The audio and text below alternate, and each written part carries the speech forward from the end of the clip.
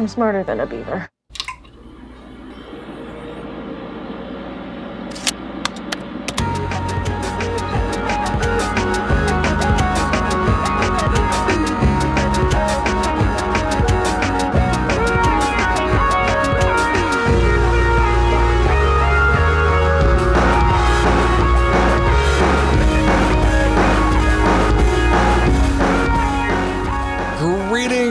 And welcome. This is the Grinding Gear Podcast. I'm Garrett, here as always with Kyle. Happy Thursday, dude. Happy Thursday, Garrett. How you doing, man? I'm doing good. I'm excited. We got a packed show today. We're gonna be doing some spoiler stuff. So warning at the top for everybody. We're gonna be talking later on in the show. So stick around. But later on the show. You don't need to warn them. We're not to it yet. Well, I know, but we'll fill it out, because once we're in it, I'm not gonna, do this warning all the time. Plus, it's a new thing, it's a new segment, so we're gonna be talking about Prey 2022 today, the Hulu Predator movie. It's not related to the video game Prey in the past, which was a little confusing. There's also multiple movies by the same name and more than one game by the same name. It's a word. You can only go so far. There's only so many names in the world, and we'll be doing my big expose on God of War 2018 that I finished this week. I cannot wait to talk to you about, honestly, both of those things. Yeah, so we're debuting another, our if you haven't noticed, our segments are fluid. When we also get to talk about and it falls into a segment, the segment's on the episode. But, some things may not happen every week and they may reappear other weeks. So this week we are debuting our new segment, what we're calling post-credits, which is when we talk about full-on, it's our spoilers segment for something we have both made it to the end of. Yeah. Yes. But first, video game news and all that sort of thing. I'm excited to be free again. It makes it sound negative, but I've been going on God of War. It has been every single night. Everything got pushed to the side. So now I look upon the banquet of games that are coming out and what I want to pick next. It's such an exciting time. It's shopping time. And, there's the Cult of the Lamb just came out. That looks kind of fun. Kind of, Zelda-y, but kind of Don't Starve is very the art style.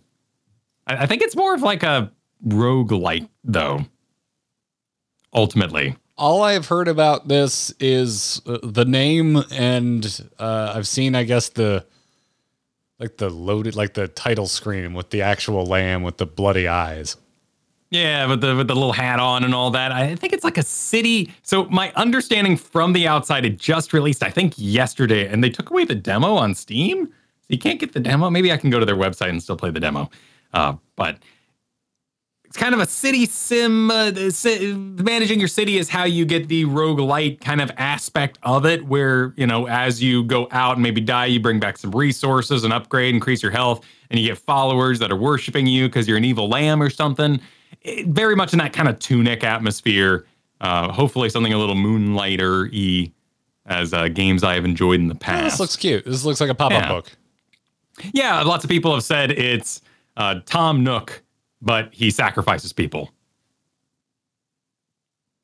So a little Animal Crossing action in there. If that interests you. I did. A little controller game action should be fun. I'm also curious about Farthest Frontier, which is very much in this vein of Going Medieval. Is that the name of the game? There's Banished, and there are all these kind of real world sims where monsters never really attack. There's no monsters, which is honestly a small hit in the direction for me, because I'm like, man, I really like, I want to defend my town. There needs to be monsters. But this is in that vein of even Timberborn was one of the more recent ones where it's going to be strategy. You manage the people and make sure everyone's not having too many babies because the food supplies. And I think there's some bandit attacks in this one. Early access. Oh, this game looks like something I'd play. Oh, yeah. I need an ending. I love Age of Empires, StarCraft, all those sort of things. Games, for me, these days, in my adult sphere, require endings. And even Minecraft, you can go kind of defeat a final boss, but I want your game to be you did it. Do you want to keep playing? And I can go, no, thank you. I'm good. I did your game.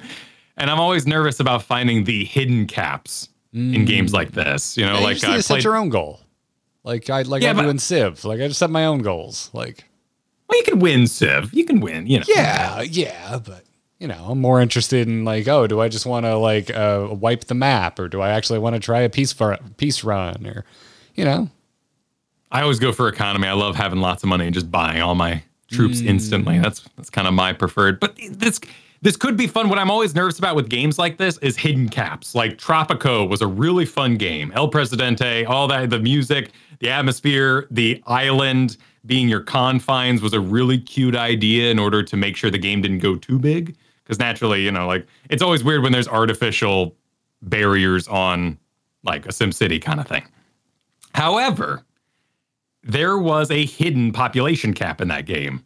You'd reach a certain people size and the game went, we're not going to go any further. So I had like all these airports and hotels and no one was using them and no one was filling them out because they, for the sake of the game probably exploding and avoiding that explosion, they put a hidden population cap in there. And that was very sad. So I've been burned on Infinite Sims in the past. Oh, yeah. Okay. I've never played that game. So, I didn't even know what you meant until you said it by Infinite Cap. Have you ever played any of the 2 Point games? Because they got a new one too, the 2 Point Campus. Never heard of it.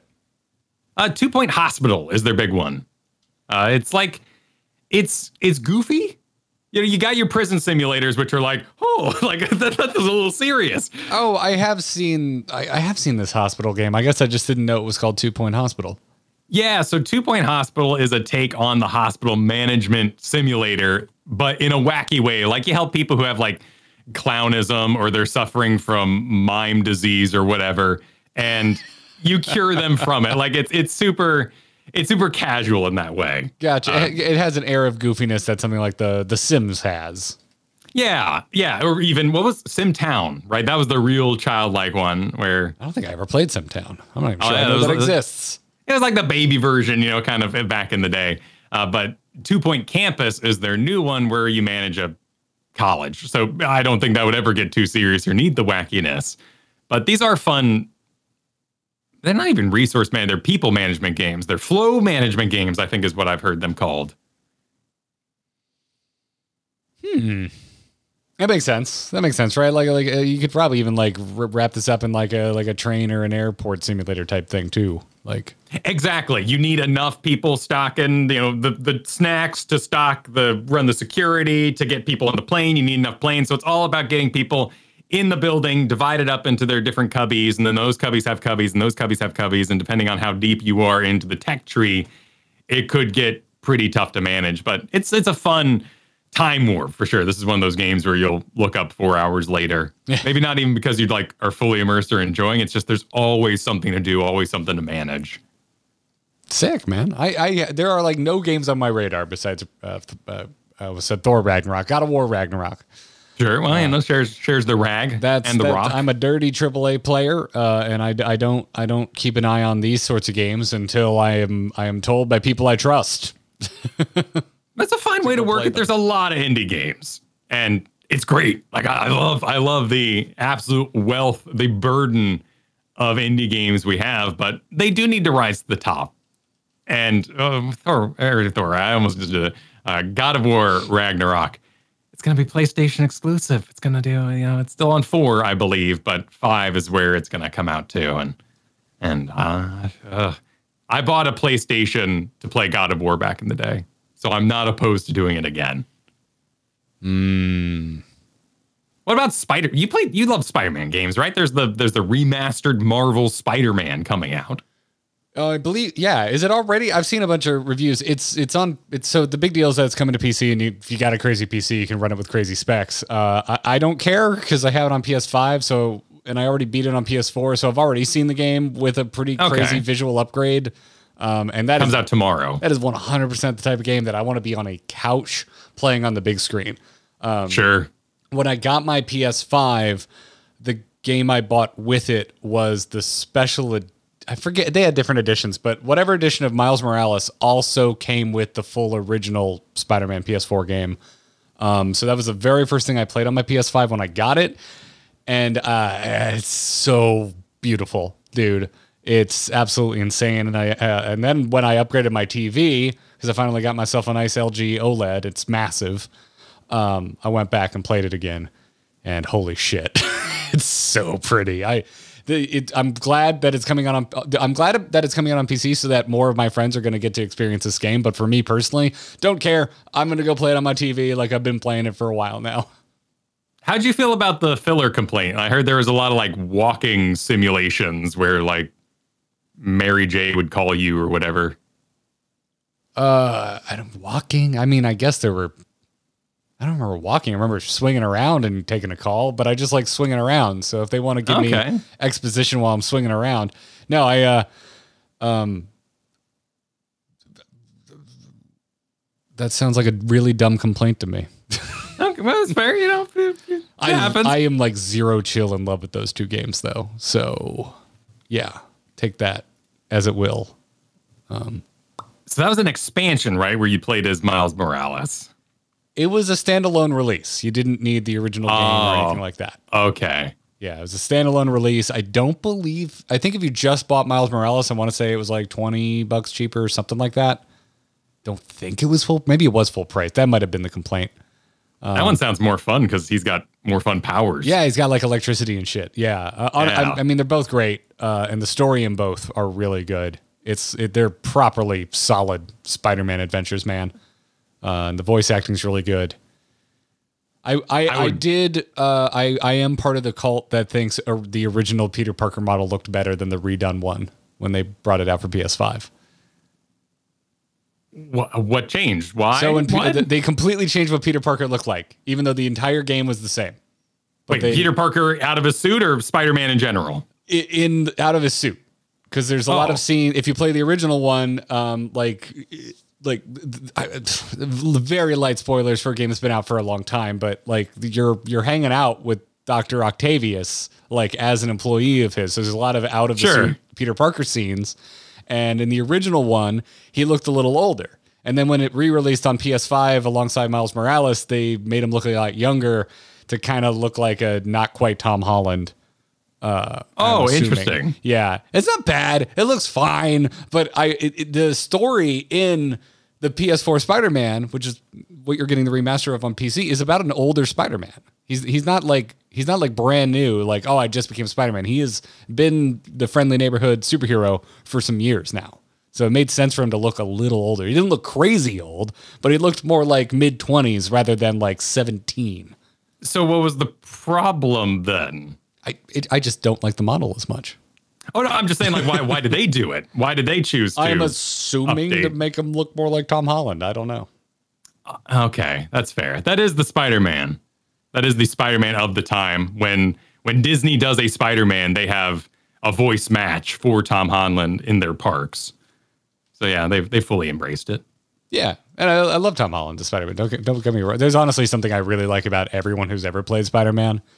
Since you and I have been born. I didn't watch the really old live action stuff, but from Tobey Maguire to now, there's something I like about all of them. But I digress. You want to talk news? Let's get to it. Good. Oh, great news, everyone. Shove it. Kyle, I hear Netflix has really good games, but I have no idea how to play them. Oh, so it's on your phone, right? These are phone games? Using the Netflix app? That's part of the confusion. Yeah. It's part of the confusion. Headlines everywhere this week. To something of the lines of Netflix has good games, but no one is playing them, apparently. And I guess this all started with a CNBC article where they pulled some data from a website called Apptopia and realized that the games on Netflix have been downloaded a total of slightly over 23 million times and average 1.7 million daily users, which according to that, and CNBC went and did the math, that's less than 1% of Netflix's 221 million subscribers. Okay, you open the Netflix app, then scroll down until you see the games row. There's no separate tab for the games altogether.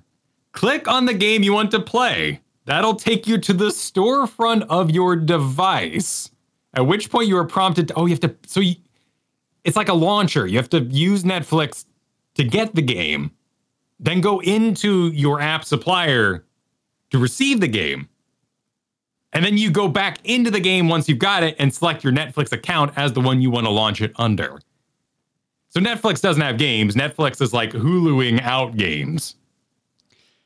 Yes, but part of the confusion is like some of these games are games that exist that you could play with a controller on a TV. So like, why not also have that functionality on your TV app? You know, the app that you can install on a gaming console? Right. I'm sure it's a licensing thing, but perhaps. Yeah. And then, yeah, like what you just described. So that was a 3-part guide that's on Kotaku right now, which I actually found interesting because I knew they had games. I had no idea how to play them. And so it's so weird to me that you have to launch the app on your phone and it only works for iOS or Android.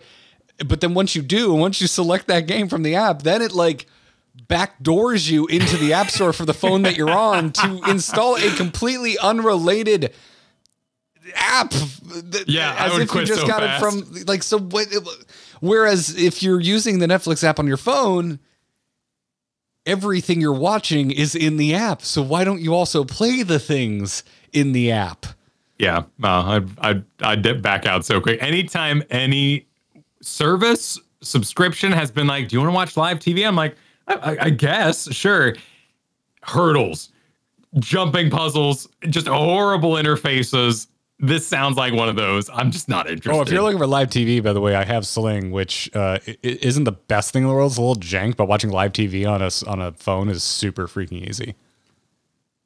Anyway, I digress. They've got some games. They've got Asphalt Extreme, Card Blast. They have Into the Breach. They have Moonlighter. You're one of your favorites. Like, you've named two that I reckon. I guess they have Stranger Things. They have 2 Stranger Things games. I've heard they're not great. I haven't played them, but I've only ever.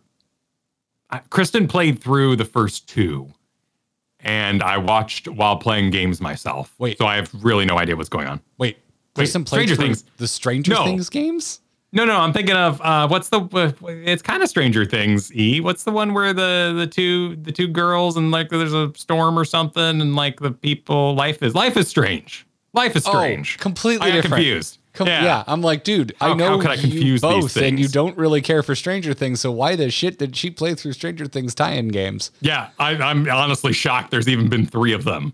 I don't believe Stranger Things. Actually, I think there's only been 2 of them. But one of them was number 3, but it was about the season number 3. Because it's Stranger Things 3, the game. So 1984 was Stranger Things 1. Stranger Things 3 is the game. Jeez. All right. I think although I would think it's very odd if they made multiple Stranger Things games, but all of them weren't on the Netflix game tie-in. So I got to look up Into the Dead 2 Unleashed. It sounds awful. Let's see what we got here. Are you pulling up? Because I'm Googling it in the background. Oh, it's not on Steam. Is this not a real game? It's an app game. So some of these are just apps. Some of these are app games. Oh, this just looks like a really mediocre first-person shooter. Oh, boy. Okay. Yeah, this don't look great. So some of these are games, but that probably means that Moonlighter has an app version?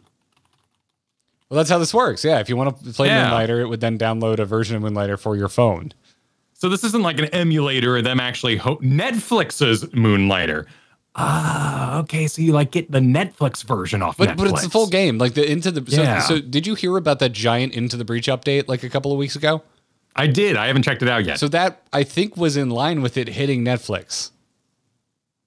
I thought. Maybe not. But the full version with that new update is playable through the Netflix version. It's just full on normal ass proper Into the Breach. And it's updated. Okay. So that's what's so weird about it is it has some really solid titles. Things I would love to play on my phone that I haven't played on my phone, like Into the Breach. But it's confusing. And I even remember hearing about this like early last year. There was like a Netflix, I think it was an earnings call or something, and the CEO was putting out a call like admitting like, hey, we're looking for devs. So even all the way back then, my brain was like, oh, Netflix is going to get in the games. That makes sense. But I was thinking more like Game Pass, because I keep describing Game Pass as Netflix for games. So why wouldn't Netflix try and do their own version of that? And this is so far from what Microsoft has accomplished with Game Pass. What was the Netflix mail game service back in the day because Gamefly? Yeah, Gamefly, man. I have used Gamefly. Oh yeah, I used Gamefly. Gamefly was the shit. It was that. No. It was that window. It was post death of Blockbuster, but Game Pass hadn't come along yet. I just mean they kept giving me free trials, and I would take them every time, and then get a few months of gaming, like back to back, using different emails. They had no protection for their service. They did not care if I used the same address. I rented some games in post-college life there, 2009. Yeah. So rough times. Anyway, it's like I want them to push this so much further because boy, that would be a lovely added value to my Netflix sub that I increasingly cannot justify because I'm watching less and less Netflix as the minutes tick by. But yeah, now Kyle, all I want to do is talk about how much I liked Blockbuster when it was competing with Netflix in the early days, like when you would still get DVDs mailed to you from Netflix. Do you remember this? Did you ever take advantage of this? What happened? What'd they do? In the waning days of Blockbuster's life, they tried to compete with Netflix where you go to like blockbuster.com and you could rent a movie and they would just mail it to you. But the cool thing about it was if you returned it at a Blockbuster location, you got like a freebie rental from the location. So I would just chain.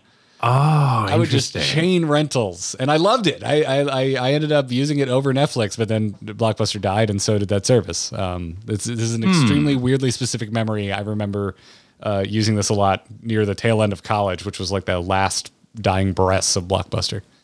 So. No, we rented the Black Cauldron. A personal story here, but we rented the Black Cauldron, which, with Gurgi and all that. It's a cool, dark movie, but they added Gurgi, and that's my review. For some reason, they thought we didn't return it. So my dad did the "you just lost a customer" thing to Blockbuster because they wanted to charge us, like $17.99 or something to start using our account again because they thought we had stolen the Black Cauldron back in the day. So we went to Hastings, your entertainment superstore, a local New Mexico joint. And I played video games so differently back then. Like now I do a lot more getting my dollar. I do something. I like make up projects for myself and I completionist. I get achievements. Back in the day, it was just like story. I don't have time for side quests. It's a rental. And I would haul through my weekend. Oh yeah, man. Dude, I back in the day, like before I had an N64, I remember renting an N64 from Blockbuster. Oh, yeah. This is like birthday weekend and it's not time for the new console yet because I would always I wouldn't get the next gen until the price would drop at least once. That's when I would get my next console growing up. And so yeah, it was like, all right, birthday party this weekend. I don't have an N64 and that's what everyone's playing. I guess we're renting one. And like the big like ballistic clamshell case it would come in. Mm-hmm. Oh man, the old rubber band that the Rumble Pack would be attached with. Oh, I can smell it, man. You can smell the rubber band. Well, the whole kit and caboodle. Like you open it, and it's because in Florida it heats up in there a little bit. Yeah, you get that hot plastic, that hot electronic plastic smell. It smells like headshots, Kyle. You know what? Like photos, like good photos in a folder. No, like in GoldenEye with a headshots. Silenced PP7. Yeah. Okay, never mind. Here in town, we have like the Luigi van that drives around. It's not a van, it's a trailer. A guy's got a big truck and he's got the gamer trailer on the back, and that's always going through my neighborhood as, I guess, birthday parties. Kids rent the gaming trailer for Fortnite and all play inside of it. I see those around every once in a while, and I guess it's like rent a LAN party, right? So yeah, it's like a classic school bus, or mobile library. Oh, you remember the book fair, man? Yeah, we're just going full member berries now. Well, what was really cool? I always liked when the like fake burning building would come to the school and they do the fire safety thing where they get you all inside and the fire alarm would go off. And so you'd have to like crawl and, they'd like have a smoke machine going and all the firefighters were like, go kids, go crawl, escape the building. No, I'm just wondering if that was like not okay because I went to a Catholic school and they're like, no, we're not bringing a fire simulation to a Catholic school. It's too close to hell. Could be. This wasn't while I was in Florida. Second grade was when they were really big. So it was a Florida thing. I can confirm. Yeah, I don't know anything about that, dude. You want to talk about being a choir boy or an altar boy or the Harvest Festival, which is something that would happen in the church parking lot. Yeah. Did you ever? Just sidebar. This won't go long, but I'm just curious if you ever ended up watching. Did you watch Midnight Mass on Netflix? No. Is it good? Is it something? Is it spooky? It's one of my favorite shows, and yes, it is spooky. Oh, okay. Yeah. Okay. It's a one-off. It is a 1-season miniseries. You watch it and you're done. And it's very good. And it's exactly what being an altar boy is like. No, I haven't had Netflix subscription since they really kind of dropped the ball on their homemade things. And then they kept recommending I watch their homemade things, which I was like, yeah, no, I know what you're doing. Like you got your exclusive, you make more money if I watch those. But I'm watching, it's like, they're all awful. Right. I finished Prey and it's like, hey, let's fire up Rick and Morty. I'm like, kind of adjacent, but you got all the alien movies. You got all the alien movies right now, Hulu. Recommend something real. Like, come on. At least I could go, Alien versus Predator sucks. I'll get that joke out, but at least I'll understand why you're recommending it. Exactly. But a little more focus. Yeah. Anyway, that's going on. You mentioned New Mexico. I saw this and I immediately thought of you, and then it made my brain explode because I love Breaking Bad. And if you watch us stream, you and I have already had at least 3 30-minute long conversations about how much I love that show and how completely disinterested you are in anything that just involves real people. Doesn't matter what it is. If it's just real people and there's no monsters, Kyle Ferguson doesn't give a fuck. He doesn't want to watch it. But I do want to make what we're gonna do. We're gonna do reviews today. I want to make it abundantly clear that I watch movies so I can find a movie I'm gonna watch again. And sometimes you watch a great movie that you can only watch once, like the Avatar. James Cameron's Avatar. I just have no interest to see it again. It was great. I had a good time. It's an okay movie that was highly entertaining, and I never need to watch again.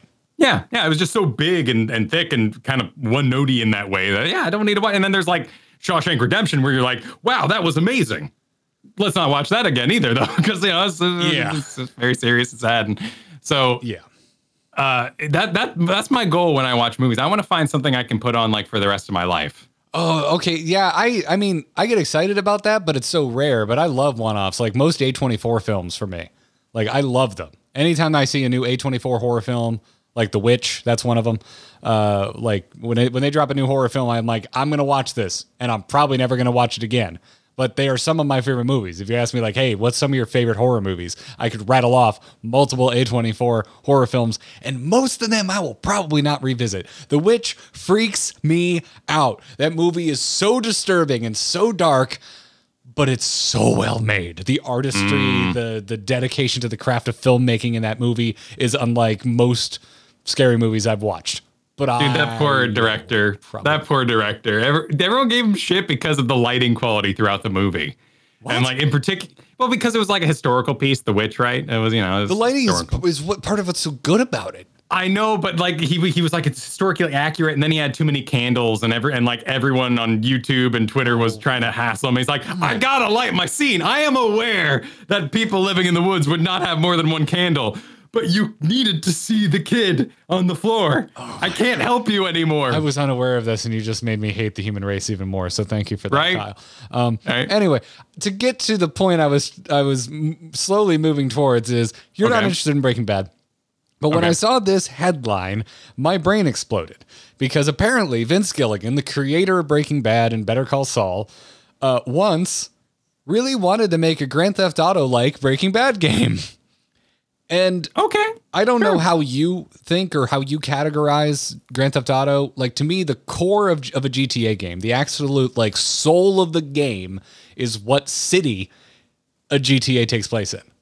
Vice City, it's Florida cranked up to 11, Miami. Vice City, or not Vice City, Liberty City is New York, and whatever. I forget what their fake California is, but it's Southern California. That is what makes a GTA, because the characters are mostly forgettable, except Tommy Vercetti, but which is kind of just a Scarface ripoff now that I think about it. I digress. Have you ever even cracked the surface on Breaking Bad as someone who grew up in and has a deep love of New Mexico? Because I mean, it's like half of the show is this visual love letter to Albuquerque. I am aware of a lot of parts of it, particularly when he throws a Pokeball at a building. That gif was very, very popular. But you know, what's the Zootopia? Even Zootopia had like a prolonged Breaking Bad joke where they were mixing the feral juices that would made the predators all go crazy. I remember very little about Zootopia. I just thought the sloth was funny. Yeah, the sloth was funny. I mean, the sloth was funny, and there was good chemistry and all that. He was cute enough. So I've absorbed a lot of side things. I'm not aware of New Mexico outside of the house that they threw the pizza on and like some longing shots. And of course, the opening scene where he's teaching class is filmed in the high school I went to and graduated from. Yeah. Yeah. So I was in that room. I've been shocked about this before and then I forget and then I get shocked about it again. That was the room I had science class in there. Oh my God. Yeah, okay. So that high school just showed up in Better Call Saul last week, by the way. Oh, they had a new scene at that high school. Rio Rancho High is not above selling out a bit. But yeah, so I'm curious, like, clearly not going to happen, but I'm just curious, like, would Kyle Ferguson play a GTA game if it was set in a fictional rendition of New Mexico State? Absolutely. 100%. GTA, I played a lot of 3.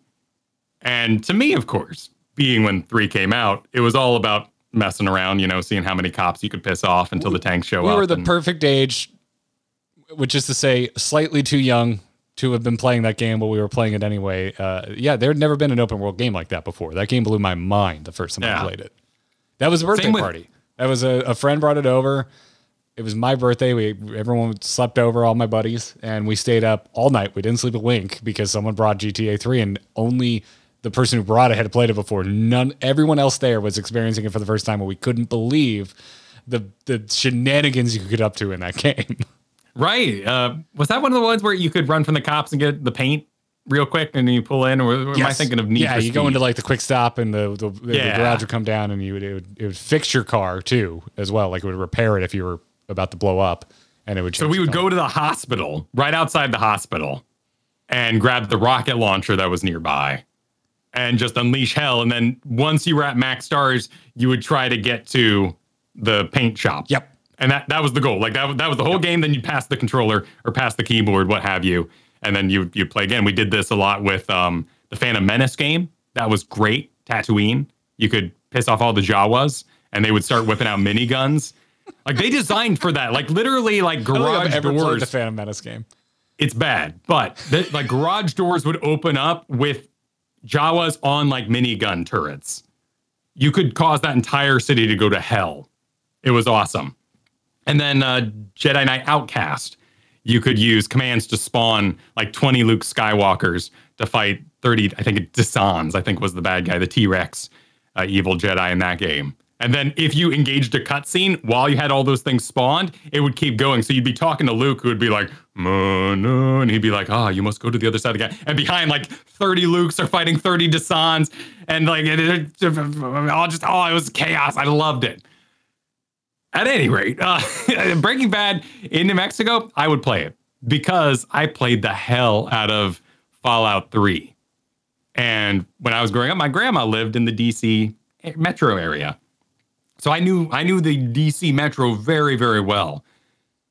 And while it wasn't perfectly replicated by any means in Fallout 3, that elevated that to such a degree, like going to the Natural History Museum, knowing where the Washington Monument was so huge. Hell yeah. I've granted New Mexico, it's probably changed a lot, to be honest, since I grew up there. But you got one big highway. You got the I-4 eyesore. No, that's in Florida. That's in Florida. Yeah, the I-4 it was called the Big I. It was called the Big I, which is like where all the roads, the highways would cross, and it kind of looked like an eyeball because you had the two going top and the two going through the middle, and from above it looked like an eye. So there are all these jingles about like take the bus instead of the eye, like going in local commercials. It'd be fun. It'd be fun. I guess it would work because you'd be driving around dealing drugs, or like he does, building your own like empire. Like you could have like a base building thing. Like you could totally make a crime game out of a vague connection to Breaking Bad.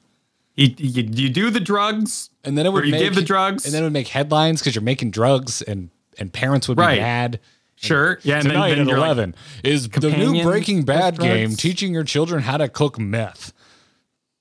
And then I say we're done when I say I'm done, and the Star Wars guy shows up and like makes a face, and you fall through the floor. Like that's my understanding of Breaking Bad. Oh, Giancarlo Esposito. Yeah, I guess he's the Star Wars guy. Shows up. He's just the villain guy now, though. There's rumors he's going to be our next Professor X, and I am very down with that. Oh, I think he would pull that off great. Right? Yeah, he'd be great. It's rare these days he gets to play a good guy, and I think he does it well. He does like earnest kindness well too. Like he's not just good at villains. Anyway, I mean, to be fair, Xavier is kind of a dick. He is. Go watch some of those old cartoons. He's like angry Gandalf. He's got angry wizard energy. Serious lack of patience, which makes sense when you can like see the future or read other people's minds. Like talking would be such a waste of time. And frankly, every X-Men is trying to waste time except for Cyclops. Which is why he's Professor X's pet. And then why he's my favorite. Exactly. He's the worst. The absolute worst. So is this happening, or was this just a thing that will never... sounding more and more convincing. I guess he went and had a meeting at HQ, which poured gasoline on top of this rumor. Okay. Yeah. Anyway, we'll see. It's rumor, speculation. There was one more piece of news I wanted to talk about. However, it also requires explaining viral things on Twitter, which last week you said you hate social media so much that we should just make a segment where I explain to you why things are going viral on Twitter, which brings us to this week's first of two new segments.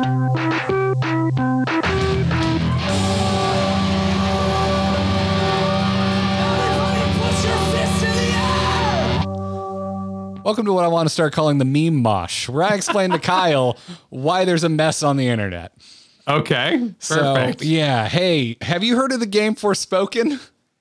Not exactly.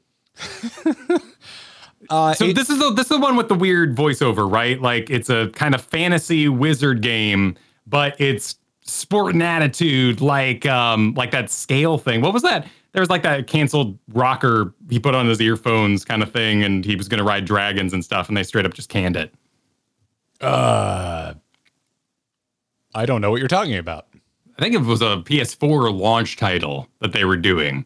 But this isn't an unknown, this isn't quite, from the outside, it kind of looks like a Kid in King Arthur's Court kind of thing. Like they're bringing real world attitude to a fantasy realm.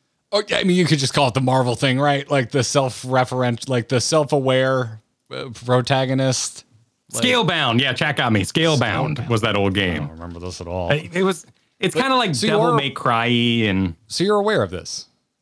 Yeah, I saw the trailer for this back. I believe this was part of the big... was it the Microsoft thing? I think Forspoken's been shown a few times. Yeah, it was one of the big conventions I watched. The last two, I want to say, like summer E3 seasons, even though there hasn't been an E3 in a while. Yeah. So have you seen the specific advertisement they recently came out with on Twitter? No. So what? So you have the power to bring it up for the viewers, but also play audio that our dear listeners can hear, right? So let me get this straight.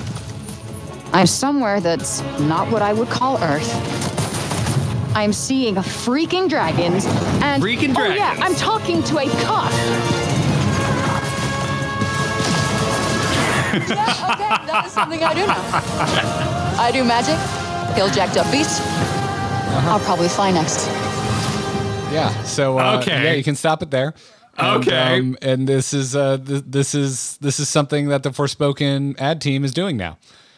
Right. So they've taken the words that were part of that trailer and now put them as the appearing words that happen in your TikTok kind of viral video thing, so people can watch without sound. Which is fun. Even though this is Square, so it makes it seem more like a old school video for Instagram.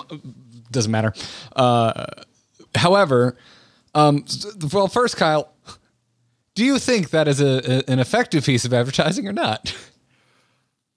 I mean, she's not wearing normal tennis shoes, right? So is she kidding King Arthur's courting here? Is she from the real world and now she ended up? The tennis shoes are kind of neat. I have absolutely no idea, but it does kind of look like tennis shoes. I didn't notice that before. This is you got to wait and see this kind of product, right? This is like a movie trailer that comes up and it's like, everybody's talking about it. Shrek. And all the characters say the name of the main character. I hate those trailers because basically it's saying everyone's doing it, won't you? All the cool kids saw Shrek. I don't know what this is about. It could be fresh, like a grumbly, your main hero hates what they're doing and they don't want to be there. And I think it could work in the game. We're just talking about the marketing here. We're just talking about the marketing here. We're not asking you if you think it will work in the game, because I agree with you. I think it could. But this is like if you just cut together, you don't know what Uncharted is, and they just decided cram all of the Nathan Drake wittiness we possibly can into a 30-second thing for a new IP that no one knows anything about. And I hate it. Naturally, I hate this. It's horribly cringy. Yeah, no, this is not great. So I've given you some links here in the show notes, Kyle. You want to click on this, the one that says Bloodborne? Okay. Do I need sound for this? Yes, you definitely need sound. Okay. You 100% need sound. Okay, here we go. So let me get this straight. I'm somewhere that's not what I would call England. I'm seeing freaking werewolves. I'm somewhere that's... the other one's still going. So let me get this straight. It's so unremarkable. They were both playing at the same time and we couldn't tell.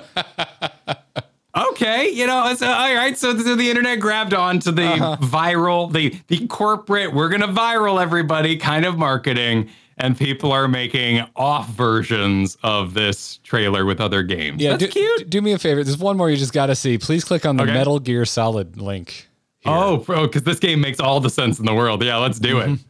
Let's rock it. Yeah, let's get some sound for this too. So let me get this straight. I'm somewhere after the end of the Cold War. I'm fighting freaking mobile bipedal nuclear launch systems. And I'm talking to an anime fan.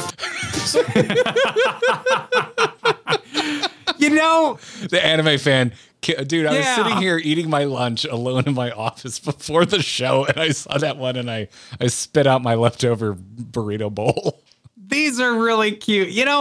These aren't made with malice. I like this. This is a good meme. It's a good meme. It's a fun meme. It's one that points out the cringiness without being mean.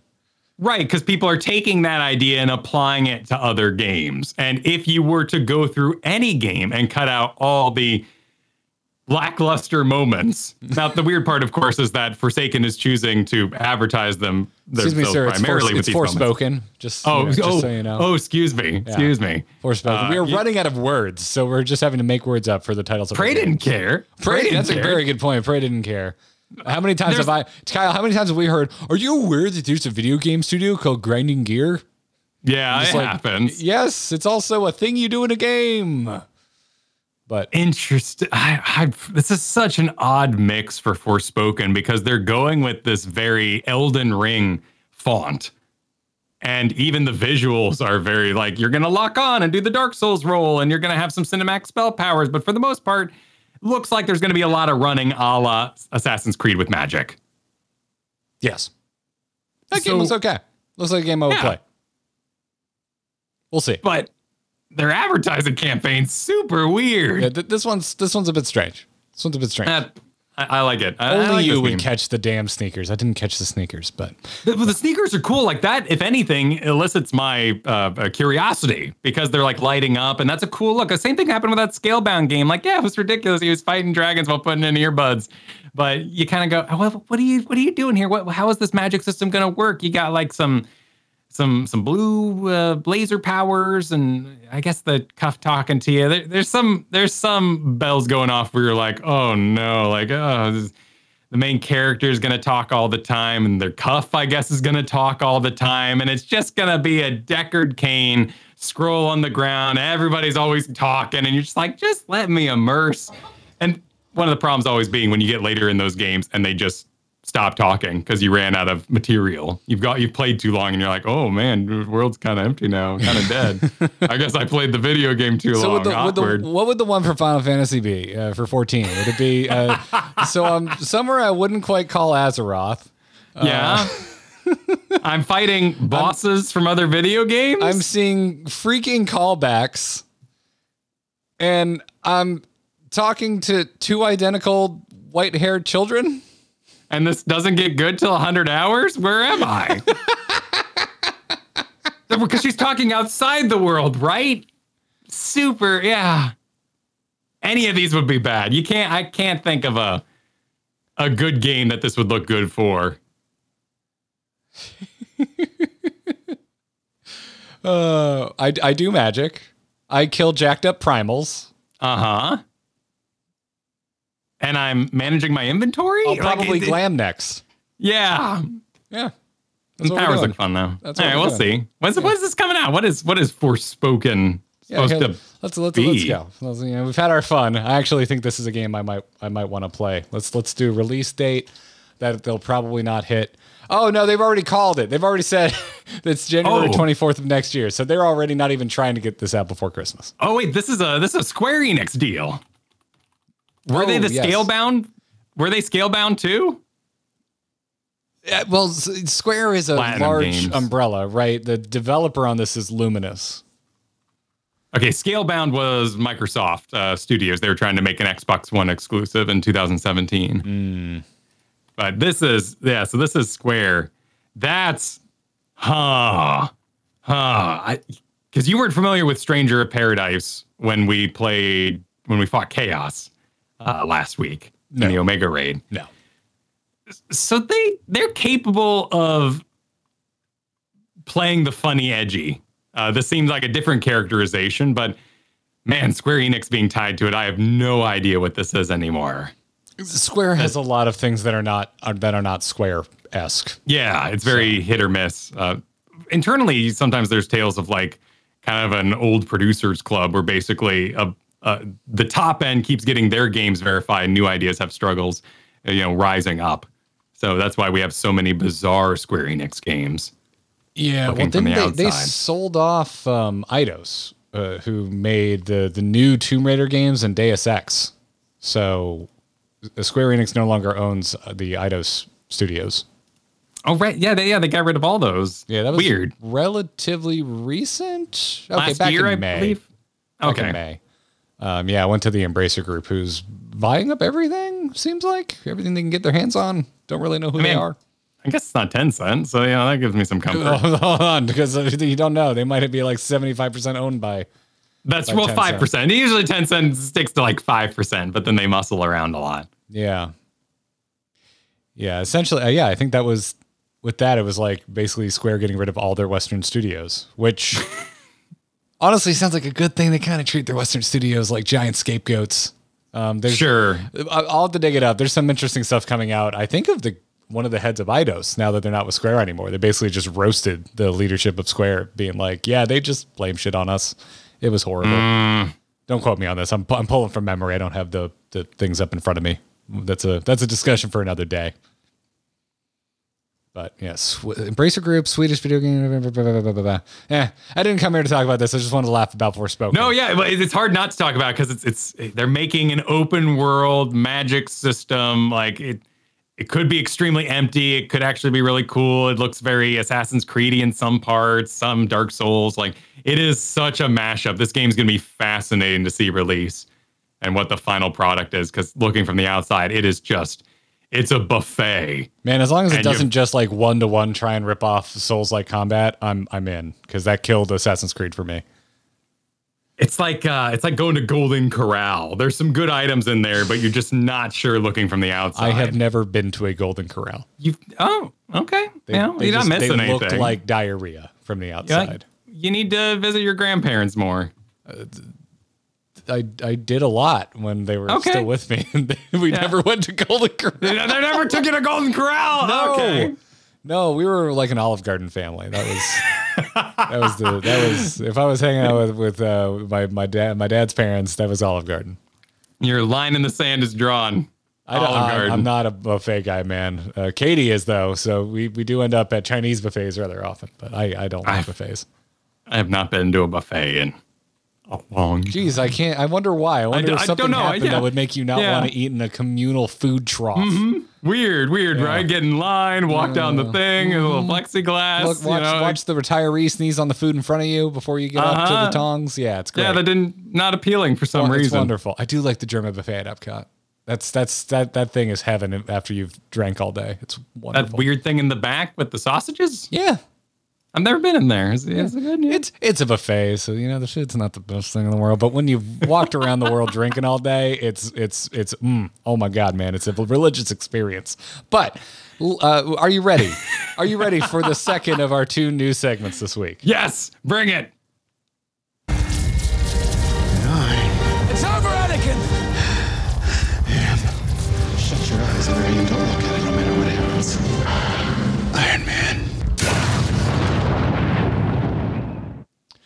This is Post Credits, our new spoiler-filled segment, which we will bring back whenever Kyle and I finish something, get to the end of something. And we got to the end of 2 things this week. Well, I got to the end of one of these 2 things years ago, but you got to the end of God of War this week, so we're going to talk about that. But we're also going to talk about a movie, because we're like, we got to talk about this on Grounded Gear, right?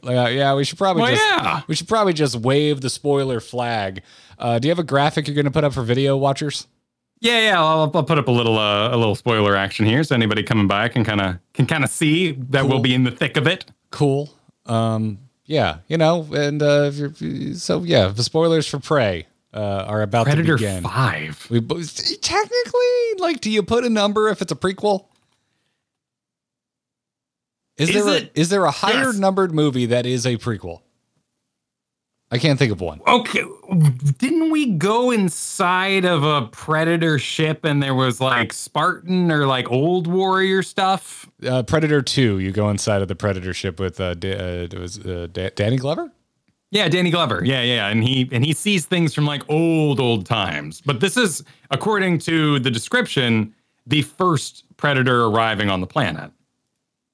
Oh, is that what it says in the script? I just watched the movie. I didn't. If it wasn't covered in the movie, I didn't pick it up. Which is why the Predator's all confused. He shows up and he's like, "Snake, are you the biggest? Are you the biggest hunt on this planet?" He messes up a snake, and he's like, "That wasn't it." And he sees a wolf, and he's like, "Are you the biggest predator on the planet?" Messes up the wolf. But the gun, the Danny Glover connection, that was cute. That was cute. Yeah, I like the which is deep cut, because who likes Predator 2? I mean, I like Predator 2. I don't think it's a good movie, but I think it's a really fun one. It is, yeah. It has a good escalation as the warring factions try to decide what's happening in there, and I like how Danny Glover, as opposed to Arnold Schwarzenegger, is using cop tactics to figure it out. It's cute. It's not great, and there's some real just groaner scenes throughout it. But yeah, Predator 2 has a soft spot. But that also reveals that a little dark note there. I guess the Predator's got the gun back. Whoops. Yeah.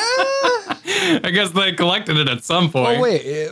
Or I guess she did bring the gun to the... Yeah. Well, yeah. I mean, you don't know. I mean, it could be just they die of old age, and then the Predator's like, oh, I remember this thing. I'm going to take this. True. The Predators don't seem the vengeful type, right? You win fair and square. They're not going to show up and be like, they're honor bound. They have a code. They have a code that they operate by, and it's part of what makes the monster so freaking cool. Because they're not just a mindless killing machine. They have rules that they operate by. So before we get, quick, make this as brief as you can. What's your relationship with Predator? Did you grow up with it? Because I was freaking obsessed with Predator as a kid. Okay, Predator 1 I didn't see until late college for the first time. Yeah, Predator 1 was definitely one of those movies I shouldn't have watched when I watched it. Sure, yeah, we all have those. It was after I saw the first 2 Aliens, but if you have parents that care more about swearing than violence, Predator was a much bigger, oh my God, you watched what, than the Aliens films. It was also the 80s, though, so there was weird things hidden in everything. There was a cartoon show for Ghostbusters. I watched Ghostbusters when I was really, really young.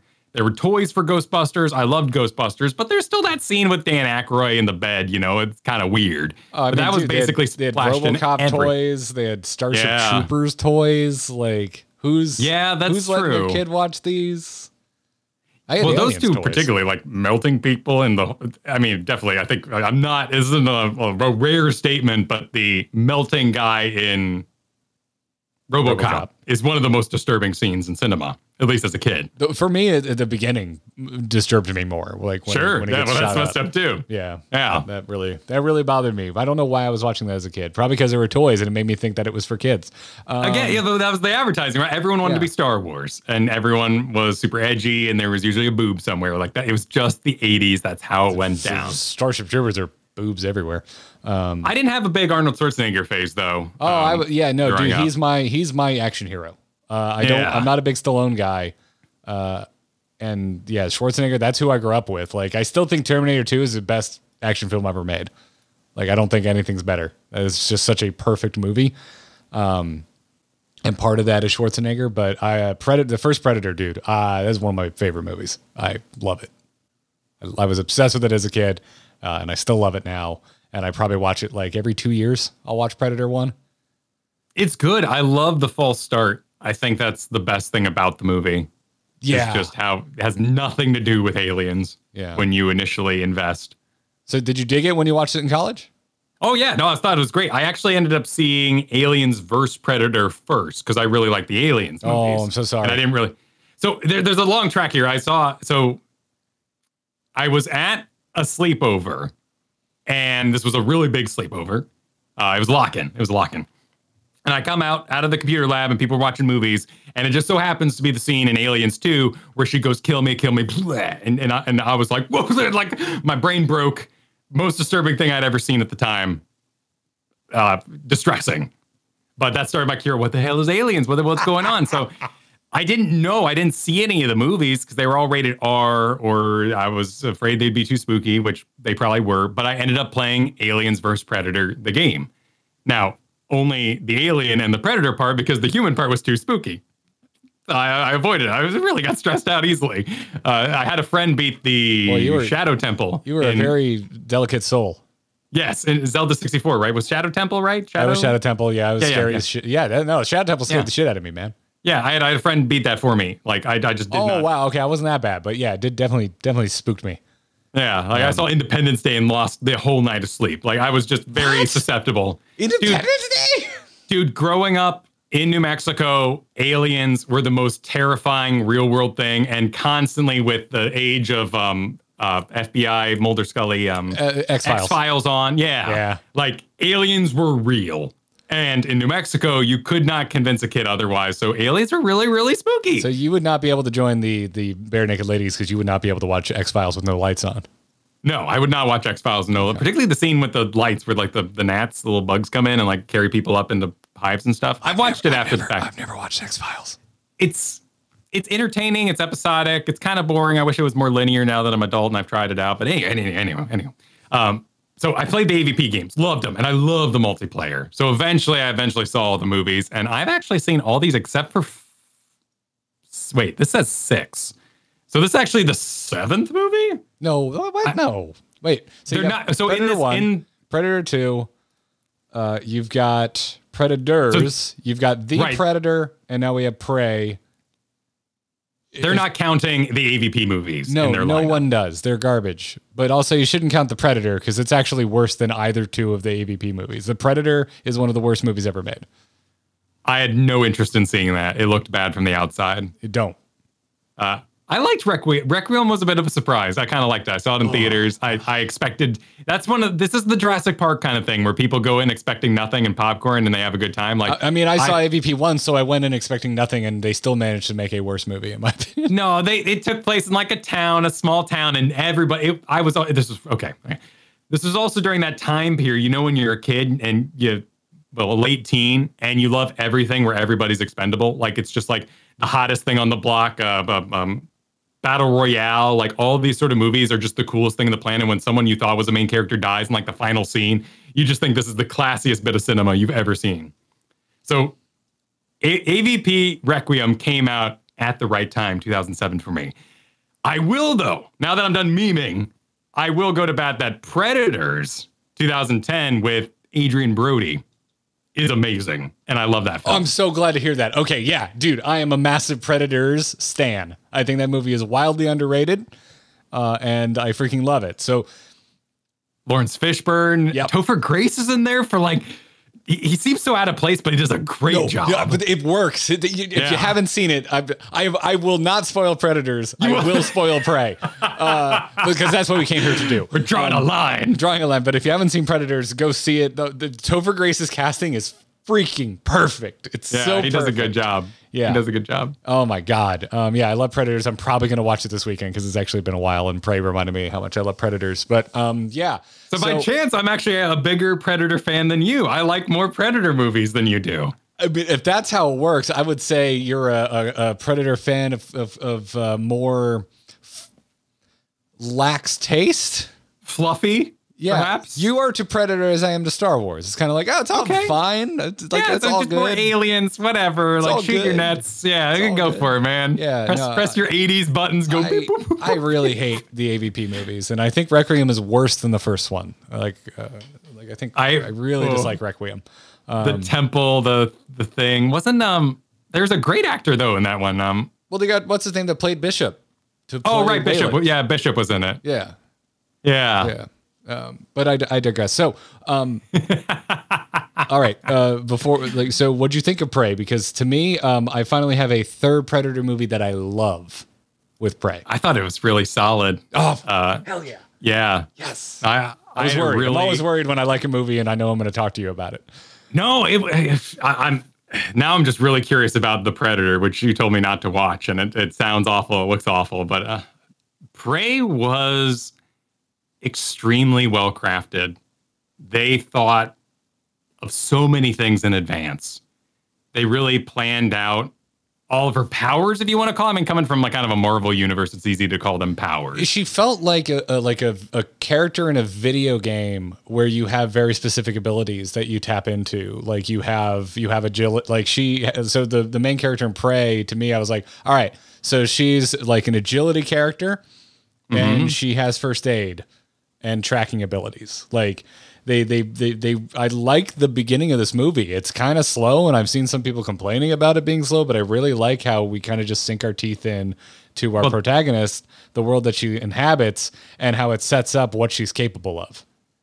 That's how you do a Predator movie, though, because you need to build the battlefield. You have to establish what is available to you, and that's something that Predators 2 did really badly, because we kept going to all these random, like, we went to like a electric facility or something. Like we kept changing locations. Predator 2 was more of a shoot 'em up with a predator in it, more than it was a hunt, like a hide and seek movie like the first Predator. This reminded me of, and you need that edge to it. This reminded me of, was it 28 Days Later, where Scarecrow takes off his shirt and runs around? Yeah. What's his name? Cillian Murphy. Yeah. Where Murphy's running around. One of my favorite actors. Yeah, and going for it. Like, you gotta build the set and then use what you have. And they did such a good job with that. Yeah, and you're right. It's like, it's set up. They set up her abilities so we know what we're gonna see later on, but they also set up like the woods. Like and what a good fake out with the quicksand scene. Cause I started to get a little grumpy. I'm like, I swear to God, if the Predator shows up and she's conveniently covered in quicksand, he can't see her, I'm going to be so mad that they're just retreading Predator 1. I thought that would be cute. I thought they missed the ball on that one, man. Oh, I was pissed. I was like, I don't want to watch Predator 1 again. Show me something new. And they did. And like, by the time I completely forgot about the quicksand, she uses it to fight the Predator. Like, and it's so cool. I loved it. There's so many, this movie like echoes itself. It has some really nice beginnings and ends, like with the quicksand's one of them, and the dynamic with her brother is the other. Did you pick up on that? With I'm basically going to talk about the beginning of the movie and the end of the movie in this. Okay, what are you referencing? You know, she wants to be a hunter, right? She doesn't just want to be a gatherer and a medicine specialist, right? Right. Trying to prove herself. That's what she wants. We've established that, and so she goes out to face the lion. the nitpick, very poorly CG'd lion. A lot of the CG in this movie annoyed me. The animals were bad. The animals in like general were bad. Yeah, that really bothered me. But we can get to nitpicks here in a sec. So I'm laughing at chat. So, you know, she spears the lion, but she falls off the tree, conks her head out, wakes up, brother finishes off the lion, comes back all triumphant, right? Sure. And you're just like, oh no, this is but then at the end, the brother spears the predator, dies to the predator, and then she finishes the kill. And I just thought that was the most perfect, like poetic full circle of the movie, and like really solidified their dynamic. And I really liked those two characters. And so, yeah, I don't know. I really loved this movie. Like, and they covered that too. Like, this isn't just her heading out because there's a story to tell, because that's my character. The entire tribe is in upheaval because their war chief is sick or ailing or dying or something along those lines. I didn't really get the ailment exactly, but you know, mom's talking about taking care of the war chief. They're looking for a new war chief. So there's a competition going on, which makes all the kids a little edgy. You know, you got, they're all trying to represent themselves. They're all trying to get the big kill. And she's trying to be a part of this. So when she goes out on her own, it's not chaos at home because it's already chaos at home. It's a time of trial for everybody. So her trial being alongside that and her trying to discover her own place in that society makes perfect sense. Along with the mud she falls into that they use eventually. There's a point where she's running from the bear and she does a little like kick off a tree. And I was like, oh, stylish points there. Well done. But later on, she does that exact same kick in order to bypass a trap that she uses on the predator. So all this breadcrumb trail that they're doing fully builds up to everything she does to combat the predator. Every damn part of this movie gets hinted at some point. Like everything gets set up. I loved the slow burn of the trappers. Like there's just one trap in the beginning, and my brain went, are we going to deal with non-Native Americans? Is that where we're going with this? And then there was a second trap, and then there was the skinned buffalo. Yeah, which was great because that would be so disturbing. Like there's a point in history where just people went freaking nuts. There was a demand for buffalo hide, and they did that. Kristen speaks French, so like the whole time I have a translator. I knew all the scenes. I knew everything. I didn't know that. She was just there translating every line, which kind of made me wish that this had been done in Apocalypto style. Like they spoke their language the whole time. I forget. I looked it up earlier. But it would have been really fun to have the whole movie. Prey or in Apocalypto? In Prey. In Prey, it's Comanche. Comanche, that sounds right to me. Because there's a whole Comanche dub available of this film as well. Oh, I would like that. It's a dub though. They didn't do extra takes, so okay, it's not. The lips don't match up. Yeah, still, like it was done with such respect and tactic. When they would communicate quietly and use hand signals and everything else to make their moves while they were hunting, like I could have done this whole movie without any English, and that would have been really, really fun. I waffle back and forth on that because I really like I thought the brother and sister had really good chemistry because they were at odds, but it wasn't ham-fisted. Like it I don't know. Like it felt like there was mutual respect, even though they were at odds with the way that their society, is structured. And I think that came across, and I would argue, they talk a little modern, but I just liked it. I didn't care. I liked those two characters a lot. Oh, sure. Yeah. They were speaking English, but like who? The first scene when they're at the river, it feels a little modern, just the way they're talking to each other, but I also kind of don't care. Like, because I liked them a lot. Yeah, because it was a vessel for the story. Like we needed information, we needed to build that. I'm flipping through the trailer right now. I love the predator running through the grass. I thought that was a really solid. Oh, the overhead where you just see the grass parting, but there's nothing there. Yeah, and then when he gets all covered in blood and he's still taking off after him, and the Expendables were so well used because they continued to show why she was the one that was going to be taking out the predator, because she was ignored, not seen as a threat. She had the medicine that made her blood cooler, like all that. Well, it's like equaled. And that, to me, that seemed like a callback to the original Predator, because that's something that Arnold does in the first movie. He lives because he stops and he observes. Like that first scene where he gets covered in mud, he just goes and sits there and just watches the predator as it's like looking around. And there's that close-up shot on how when the predator turns its head, the turret moves. We're talking original Predator here. And so that I thought that was cool too, because it's just like, no, there's a cause and effect. There's a way that this creature behaves. And if you stop for a second and study it, you're going to give yourself a leg up. Well, and she had all these skills. Like there's the initial scene where she's throwing the tomahawk into the tree over and over again. But under pressure, which we saw, she's spinning on the tree, like everything's great. But the second that lion showed up, which honestly, my brain went, wait, lion? What the hell? Oh, wait. Oh, a mountain lion. Yeah. A mountain. It took me a moment. But Because it's the Great Plains, Yeah. which like could be, so you could be anywhere. I mean, Great Plains are a massive stretch of land, so. Sure, I do wonder, like, if as a historian, if you were watching a movie like this, you're like, there'd be like 30 mountain lions. Like, this place was packed with animals. They'd have to CG in so many birds.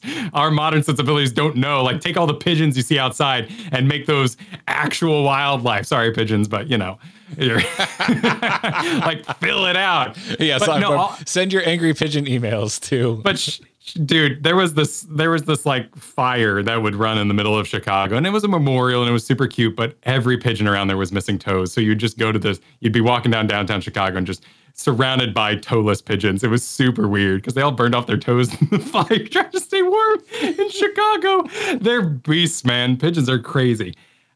She's got all the skills to down the predator at the beginning, but she doesn't have the nerve. She doesn't have the experience, and that growth as she discovers her confidence in those moments is what is an element that I don't see in a lot of movies. Like a lot of times they're elite trained, which is fine. That's your Predator kind of thing. And that's certainly what Adrian Brody had, like when he was thrown down. Yeah, you just, yes, he is a badass. Moving on. Yeah. And it also kind of works in Predator too, because then it's just, original Predator, because it's like, you just like, oh, they're badasses. But then when they start getting just knocked off, it has an effect.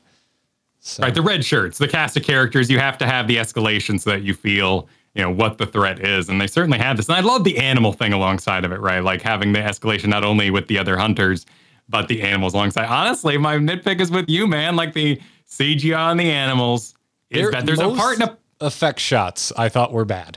Almost every effect shot. There was one that straight up made me angry. And I'm curious if you share this or if you even notice this, but the very first reveal essentially of the Predator. So this is, I guess, shortly after you see the big ship behind the clouds moving, and they have that nice, beautiful, it's like this low shot where she's looking up as what is definitely the Predator ship is moving behind the clouds. Right, the storm, yeah. Oh my God, that shot is gorgeous, and the way they did that was so cool. But then you cut to dead center composition of super CG ship, and then the Predator just stands up in the middle of the shot, and I hated it. It made me so mad. I could hear the studio executive note of, I'm sorry, we're like 20 minutes into this movie. How is the audience going to know a Predator is there? Right, right. It doesn't even match the style of the movie. Everything up to that point was really just nice, natural shots of them out in the wilderness. And it just, I hated it. It made me so, that shot should just be cut from the movie. It makes no sense. It doesn't even look like the same cinematographer or director was behind it. I didn't pick up on that. It didn't bother me, but I can totally see that. Yeah, it was definitely things that bother me more are like internal dialogue, like Dark Crystal has. When an executive walked in, like, how do we know he's feeling sad sitting by the river looking at with his head down? Like, can you add some sort of monologue going on the background about why he's sad because his parents died? And you're like, dude, we just saw the movie. The beginning of the movie was him dealing with the parents and being here. Like, that's why he's sad by the river looking sad. So, I get you. That would have been really cool to bypass that scene and be like, oh man, what was the storm? Was the storm something else? Was she hearing like, because early on it could have been gunshots and thunder and, you know, really played up that mystery like the original Predator did without the ship coming by. I will remind you that the original Predator opens up with a ship flying to Earth, which I kind of wish it didn't have. Okay, yeah, I'd like to cut that too. Okay, yeah. Because if you don't have those, it's a cool mystery. Like my big complaint is I thought Predator looked dumb without his mask on. His eyes were too sunken in. He looked a little character-y. I prefer the classic Predator, but I like keep the long proboscis. Those things working with the mask was the coolest Predator they've ever done. Mask on was my favorite. Yeah, I'm with you. I don't like it as much, but I still liked it. If that makes sense. Like it's like I don't think it's bad. But there's other Predator designs I like more. I thought it was really effective for this movie because it looks primitive. Like it looks like a proto Predator, which I don't know my Predator. I did used to read the comics. Like I was a big Dark Horse fan back in the day, but I've retained none of it. I know there's like, if you actually go look into Predator lore, there's different looking Predators for different time periods. But I like that. It looked like a Neanderthal Predator. Like it had a more pronounced brow. And so to me, it worked. I really liked what they were going with that. But I'm with you. It looked cooler with the mask on. I loved his kit. I loved the shield that he had. All his little toys. The shield was for me the coolest thing when he the burnt out when the bait scene with all the traps when he just went ham with the shield. I was screaming at the TV in joy. I loved it. I love fighting. I love using a shield as a weapon, and that was just grotesque and excessive and wonderful. Personally, I wouldn't mind if we got away from the big glove hand pressing the 80s buttons. I know it's a classic, but times have moved on. They'd have better interface than that. They're space travelers after all. Like let's modernize the Predator cuff a bit. No, it's like it's rugged, man. Like have you seen a construction worker's phone case? It's the ugliest, most hideous thing you've ever seen in your life. They're out there fighting and this stuff is exposed to the elements. Okay, yeah, you don't want a big flat screen that you can bust in. Exactly. Good argument. I'm down. Okay, I'm with you. Right. It's functional. It's functional. Yeah. It's got to hold up to combat. So well done, Hulu. So this was done by the Cloverfield director? Yes. No, Cloverfield Lane, which is a very different movie, which I love. Dan Trachtenberg. Okay. I think this is only his second feature film. The other is Cloverfield Lane, which is great with John Goodman in one of the creepiest roles I've ever seen him play. Okay. Yeah. Well done, Predator. Well done. Yeah, I really like Dan Trachtenberg. I love this movie. I now have 3 Predator movies that I love.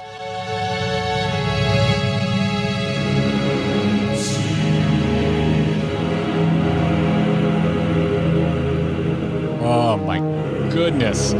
All right. So my good friend Kyle is apparently a raging God of War fan and has never played the 2018 God of War until now. You have officially beaten it, dude. What'd you think?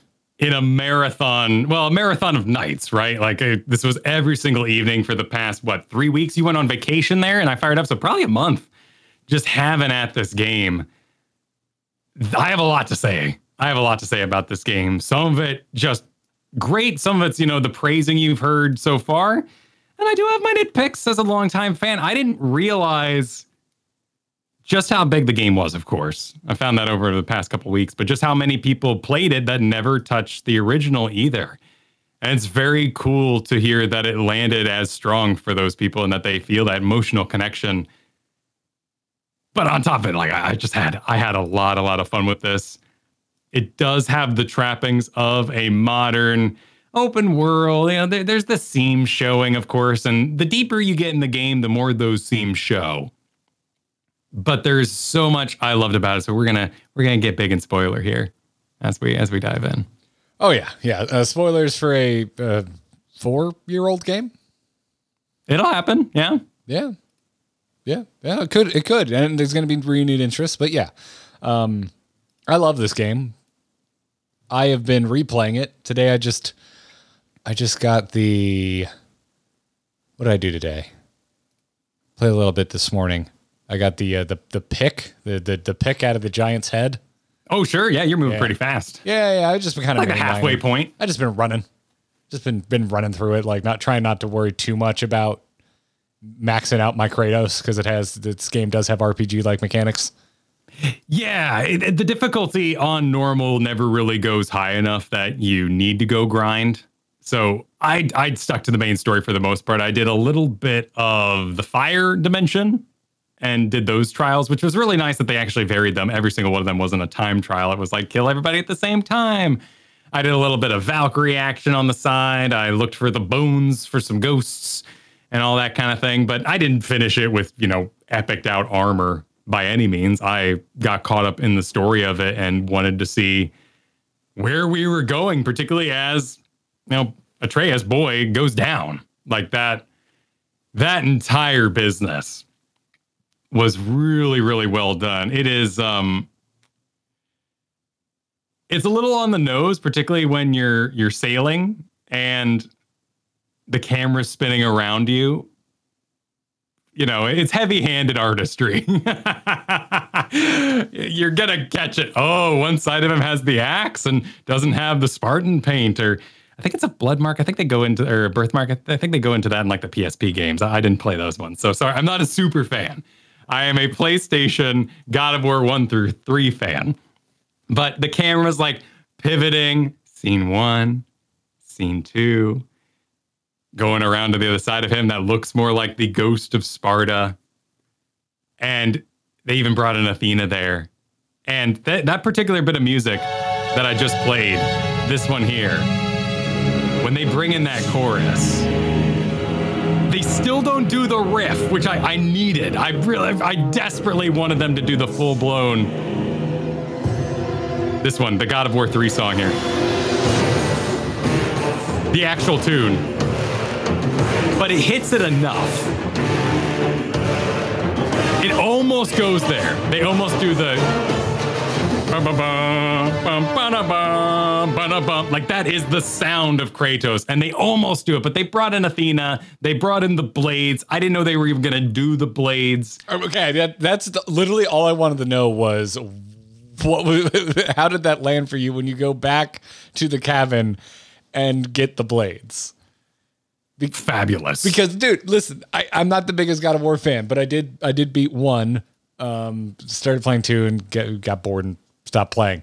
But I played 1, so I know enough that, like, to me, when that scene happened, I was like, holy shit, it's the Blades of Chaos. I mean, they did the combos. Like, this wasn't just the blades that they got out. They got out the entire kit and caboodle. Is it kit and caboodle? Kit and caboodle, or is it kittens? We're not. Either way. I'm not having this conversation right now. Okay. I'm not sure, but it's the combos from all 3 God of War games. This is the spins left, or what was it? Right, left, spin, big slam. Like, this is the combos, even to the point where the parts I was like, oh, they're missing. Oh, they didn't do it all. We're hidden inside of upgrades later on, particularly the up jump and all that. I mean, there was stuff like firing it out and grabbing the little eyeball squid things that would fly around. I hate those things. Oh, nightmares! I hate. Yeah, nightmares. Those are I hate the I call them witches, but I don't know if that's actually what they are. But the smoky revenants, those things. Revenants. I hate those bastards. Yeah, they had every move accounted for, and that was a huge treat to have. I was surprised how it translated, that they made that type of combat work for the way that this God of War plays. Yeah, like it's I don't know. To me, it feels like it shouldn't have worked because it's a more fluid weapon, and the axe and this Kratos is a little more, I don't know, impactful. Well, just the camera. The camera was living behind your character a la Batman style, and any sort of vertical combat was going to suffer because of it. They basically made things not go too high. In the case of those squid dudes, yeah, they were frustrating because they were often out of camera, but you were looking at most usually one of the trolls' crotches. You were too busy spinning around and managing your surroundings. You get that close to the trolls, I'm just throwing my axe at them from like a million miles away. You could hit a pretty good rhythm dodging them, where you could stay up on them. But yeah, it was easier to shotgun, and you got pretty good at the shotgunning, particularly as you had the recall at the perfect point buff ability that would cause it to do more damage. So just machine gunning that out was really satisfying. I'm more of the homing attack guy, where you like paint targets by holding it. That's more how I used it. I didn't like that because sometimes it would lock on later on in the game. It would lock on to like an invincible guy, and then the axe would just fall to the ground and not hit the other targets. So I like the spamming. But in general, the combat evolved decently. It was all right. They kind of got into the puzzle of like, don't hit the red guys with the red, don't hit blue with the blue. That was cute. The entire Blades of Chaos was an excellent reference, and they really captured the look and, like I'm saying, to the exact combos. The puzzles were on point. Yeah, it's good puzzling. If it wasn't ever really all that confusing. Sometimes I missed where I was supposed to climb. I was playing on the immersive HUD for the whole thing, so there was probably a waypoint that would have guided me with greater haste throughout the game. But I was really, really enjoying the lines, like the boy and Mimir would be like, look out behind you, to your left. And so for the most part, you didn't really even need the HUD. I just like the clean screen. I probably could have raged a lot more. My cooldowns were probably available a lot sooner. That's as I've been replaying it, that's my biggest nitpick. Spartan Rage, it's my least favorite combat in the whole game. It's your big power up, and I'd rather be fighting with the axe or the blades. I liked it. I liked particularly as the Blades of Chaos came online, I found myself using melee less and less. So I liked that the Spartan Rage kept some punches in there for me. I was a big fan of that. I love fighting the low level Draugr, so you could throw the axe in one, freeze him, and then run up and just start punching the crap out of him while he's frozen. It just, to me, that's part of the flow state of the combat of that game that I really love. The boat was fine. I love the boat. I remember seeing some reviews that the boat was slow. I thought the boat allowed for the story time, and Mimir, the voice actor there, did fabulous story time, and Kratos did fabulous story time, and maybe the boy didn't have any stories, but still he prompted the stories along, and I thought the boat was really solid. Yeah, in my replay right now, right when I was like, maybe the boat is a little boring, then I got Mimir, and I'm like, all right, Mimir really livens things up. Back to story time, yeah. The voice acting is so good that it's it's when I replay something, it's like, oh, I'm gonna catch up on so many podcasts. Not with this. No, it's I'm totally down to listen to it all over again. I think my favorite part in the entire game, and this is not from the action perspective, just a story perspective, was Atreus's tiny Spartan Rage. That was the most adorable thing to ever happen in this entire game, when he doesn't know his truth of his, of his history, of his being, and he attempts to go full blown there. There were many points, as a father, where I was getting into the game a little more than maybe someone else. But really, the idea of, my 3-year-old son entering any sort of graphical rage, absolutely, I see it. Toddlers have a tough time. I'm so happy he doesn't catch on fire and fly about the room. But it was, I really like the climbing the mountain too. I know that's another sore point for people. I really, really liked going back to the same mountain and making it a little further each time.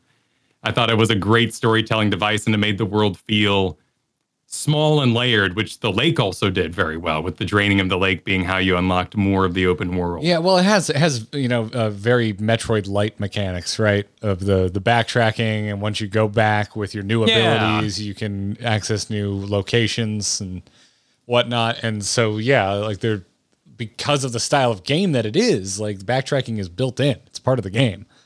So yeah, I'm with you there too. I love this game. I really if you want to call it God of War 4 for the sake of our own sanity, I love God of War 4. Yeah, there's a bunch of PSP games in there that, we're exploring more comic book style side points, like who was his father? Well, we know his father, but who was his brother? And who was his mother?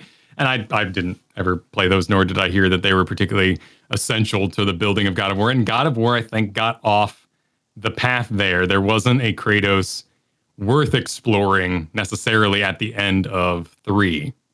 And this game found a place to continue Kratos' story with the story that I thought was really, really strong.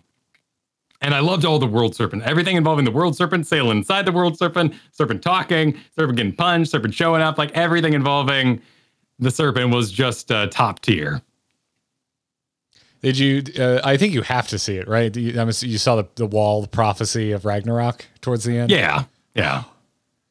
You think they're gonna do it? You think they're gonna kill off Kratos in Ragnarok? Yeah. particularly because in the final fight versus Baldur, you're quick timing as the boy, and it's his story now, right? Like that's a storytelling device. You were in control of the boy for that part, and that to me really said, oh yeah, Kratos is dead. Any powers that you have are going to be the boy's powers eventually. Maybe Ragnarok, the final scene, will be entirely you controlling the boy as we pass the torch, a la Indiana Jones hat. Hopefully it won't be too cheesy.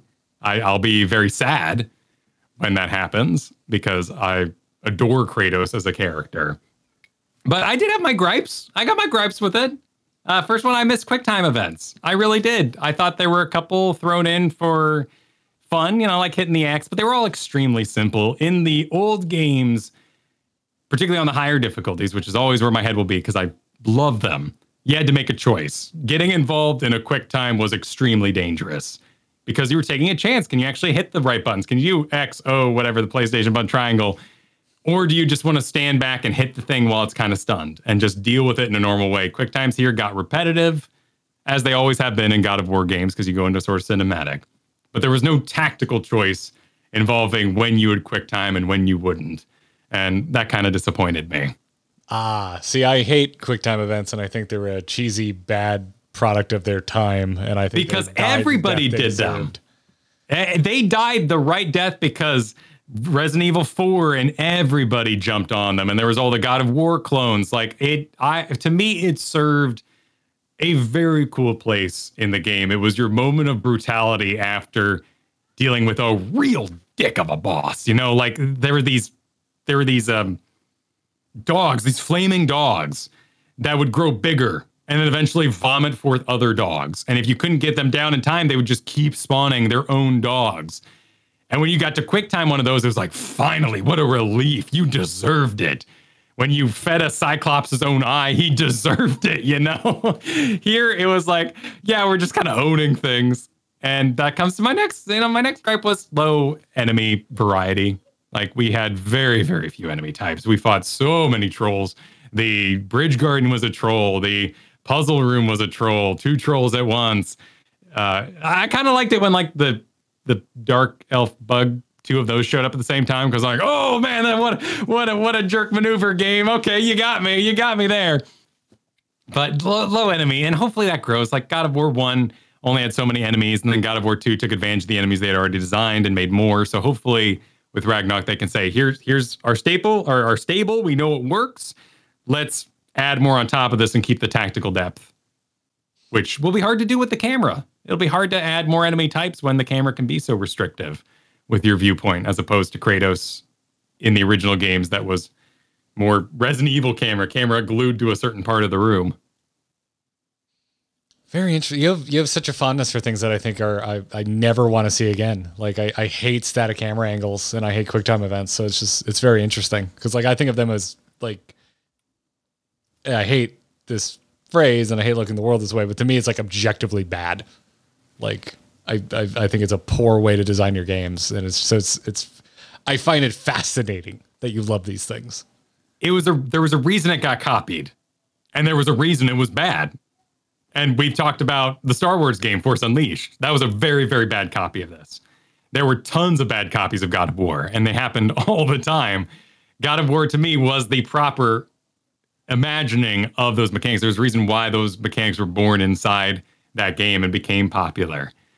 That's a good point. You can move the camera in Force Unleashed, but that game just controlled so poorly. And they built their own engine for this. I totally get that they were limited on time, maybe, that they had to work really, really hard to put out what they did. Did they build up Odin a bit much and we didn't fight him? Yeah, I a little bit of a problem with that. We really had to hear a lot of stories about Odin. So I was like, damn, I'm even getting to the final fight here, and Freya going nuts, and I'm like, damn, there's a lot of game to go, and it's we're done. You haven't even fought Thor, dude. They just straight up closed off the doors and said these are closed forever. So I'm hoping that the next game sits like an expansion pack on top of this one, and we're very much in the same place, in the same world, because there were so many doors closed. It felt like they ran out of time to produce it in some regards. It's I never got that because to me, by the end of it, I was like, damn, I just played a whole lot of game. I don't know. They told us it felt like a story. It didn't feel like there is a cliffhanger. There's more story to tell, but it did feel like a full arc, like for Kratos and Atreus by the end. Like, yeah, there's bigger bads, but it's like literally Odin. Like it's literally the main god of where you are, which was kind of what God of War did, right? You don't kill Zeus in game 1. No, not game 1. But he's alluded to. Yeah. Game 1 had a very clear objective, which was kill Ares. And Ares was the entire problem. Well, I'm happy to go deep. Because I think that people often, and even the developers themselves, threw God of War 1 and 2 and 3 under the bus. Like the developers themselves were like, we need to get away from Kratos. Ooh, growl. Oh, he's so angry. And actually discover Kratos as a character and explore it. Like, no, that was 2 and 3. 2 and 3 was revenge porn. That was the point of it. It was just kill everybody, destroy everything. And they deserved it because of 1, you got a job you didn't want. And then they betrayed you. They all deserved it. It was absolutely the fantasy to go destroy all the Olympian gods. And they didn't need the big setup of this God of War game because, frankly, we're all deeply aware of Olympian lore because they teach it in school. Hercules came out when we were younger. It's Hades, like every game, tons of games, I should say, are just going on about Olympian lore. We're all very, very intimate with it. It's very easy to know. This stuff was a bit more complicated. The world serpent, like we've seen Thor, but that doesn't really get into the actual lore of things. Oh, yeah, I know so little about Norse mythology. Yeah. I recognize names. Like, oh, yeah, I know Odin, I know Thor, I know Balder. I didn't know the brothers, Magni and the other one. No, they were cute with their little chant they'd do and they'd go into the mist and that's sing together. That's a cool fight, man. I love that the other brother gets like terrified when you just bury that axe in Magni's skull. Sure. He's just like, I'm out. And this is me, of course, bypassing my pure just fandom excitement that I loved so much of this game. I loved him guarding his son during that scene. I loved him not touching, hover handing his son a little bit in the early event, being like, oh, I can't, man. I'm not emotionally connecting here. Becoming to the point where he's hugging him while they're falling and carrying him when he's ill. Eventually, like really just hands-on dad and like down on his level, hand on the shoulder, eye to eye, drinking the drink together. Like all that was so good. That's why I want to build on it. I want to keep seeing this grow. They're gonna. I hope so. I hope they can nail it. But I do take great offense with anybody who says that 1 is no story. It's just this vulgar display machismo thing. Like, no. It is machismo though. It's kind of, listen, Mountain Dew can have a plot. Story. That's okay. That's the story. Like so many people walked into the GameStop, fired up God of War on the test version there, and it popped up on the 2 gals in the bed, and you'd press O a lot and get some XP, and everyone's like, no. Like this man is burying his sadness. He murdered in a blind rage fueled by Ares, his main villain, his mom, his wife and daughter. And he wants the dreams to stop. All he wants to do is sleep. He is sleep deprived. Everything in his way in 1 is an obstacle that he hates, absolutely despises, because it's in between him and being free of his dreams, which he thinks is what Athena promised him. And he goes and he defeats Ares and he finally climbs to the top. And what does he do? He throws himself off a cliff to end it all because they won't take his dreams away. He just wants some sleep, damn it. He's so tired. 2 and 3, though, yeah, like that's Kratos, man. Like we can all complain about 2 and 3. Like they should have let you kill Zeus in 2. They wanted to make a franchise, do a trilogy. I get it. You had the money was flowing at the time, but one is a much deeper game than people account for. And if he chooses to bury his sadness with ladies on his own private boat, then so be it. Oh, it's not unlike the better. You're describing like the more modern depictions of James Bond. Where they don't strip that away from him, but they get into the psyche of what creates a person that behaves this way, that lives their life in this way. What creates that. And so, I mean, in a way, it's not the only thing I'm hanging it on. It's just like I remember so little about the game, other than like extreme violence and quick time events that hate it. Plus, we haven't gotten into my biggest gripe about one. I know I've mentioned it to you before. The final fight of God of War 1 is one of the biggest disappointments in gaming. Like, you're giant now, punch in the water, boys. Like, it's they trade out your weapon. Trash. Poorly designed because they trade out your weapon for that sword that you haven't used for the entire game, and you lose your blades. Completely fumbles it at the freaking line. Go a step forward. Yeah, that's lame. I agree, but go a step before that when Ares taunts you with your own dreams, where you have to defend your own wife and child from visions of yourself as the warrior of Sparta that you were. And in order to keep your family healed up, you have to hug them by holding the button. Like, tactical hugs was a important part of that final battle. Okay, so you could keep their vision alive while you fought yourself and your own demons. And now I'm going to need to find a decent way to replay God of War 1 because I don't remember any of that. But I understand for a sequel here, and particularly like a long after the fact sequel, it's easier to simplify Kratos into and like, Mimir's like, we got to go inside, blah, blah, blah. And he's like, Yes. Like, that's Kratos in 2 and 3, but Kratos 1, there was frustrations in the way of a goal. Here, his goal is much, much simpler. Do the ashes, get to the top with the ashes and fulfill his wife's dying wish. And I think for some players that gets lost along the way and they become frustrated with Kratos being frustrated on the journey, which to me is perfectly valid. Perfectly valid. He's just trying to do something simple, and it became a emotional journey with his son. Thank goodness for it, because it was a beautiful journey. Oh, I love the moment where they're like, "No, you're gonna have to take it to Jotunheim," and there's just like Kratos is in the shot, and he goes, "That's not what that could not have been what she meant," and it's just like, right. It's like when you get the text from your wife at the grocery store, and you're like, "I'm almost done shopping. Come on," like. Yeah. And that was the game. And I see why people can find that frustrating. I like the smallness of the world. You know, it's video gaming and that your house is like right there. Like, here's the entire open world and your house happens to be right here. Where do other people live? Who cares? Like, you know, there's video game mechanics. The puzzles were video gamey. Didn't matter there. Yeah. My biggest story gripe is the boy became a dick really fast. Like, just hauled ass through being a dick throughout the entire mountain. In particular, when he ran ahead and pulled the big ice juggernaut golem thing. That was my like, this ain't cool, boy. I cannot take this any further. Gets a little power hungry.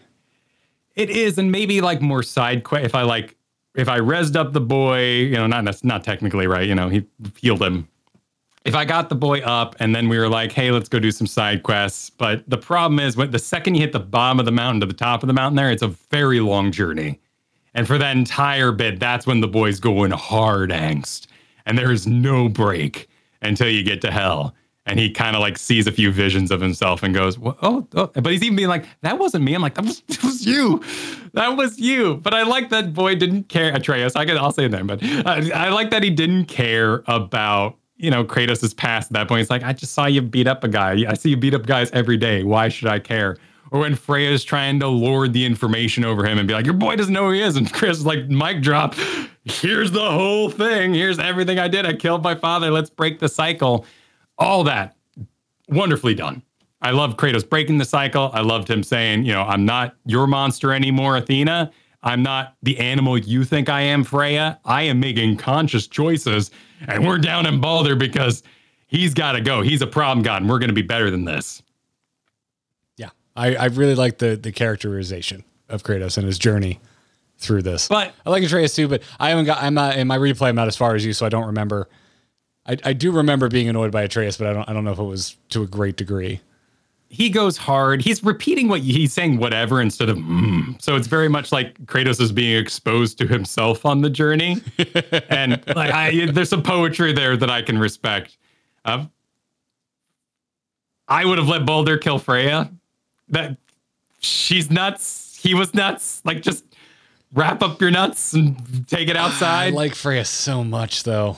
I like them both a lot. I like them both a lot, but Freya's cool, man. If there's a way, I think there's more you could explore with her because her turn happens very close to the end. And I think there's a lot more there's a lot more fun to be had and a lot more to mine with Freya as a villain. there is a possibility that I love the idea that maybe she might haunt you throughout Ragnarok, like continue to just be in your way, particularly when you're in the hub world.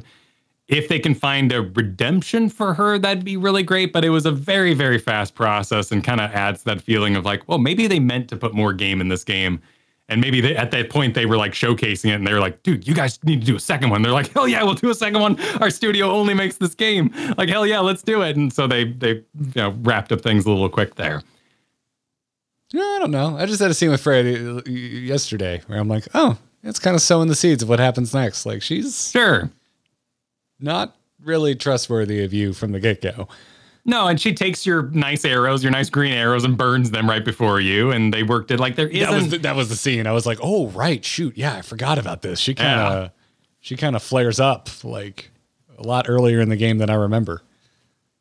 Yeah, it's interesting after playing God of War 1 through 3, where just every god was nuts. You like didn't meet a single one that wasn't just off their rocker.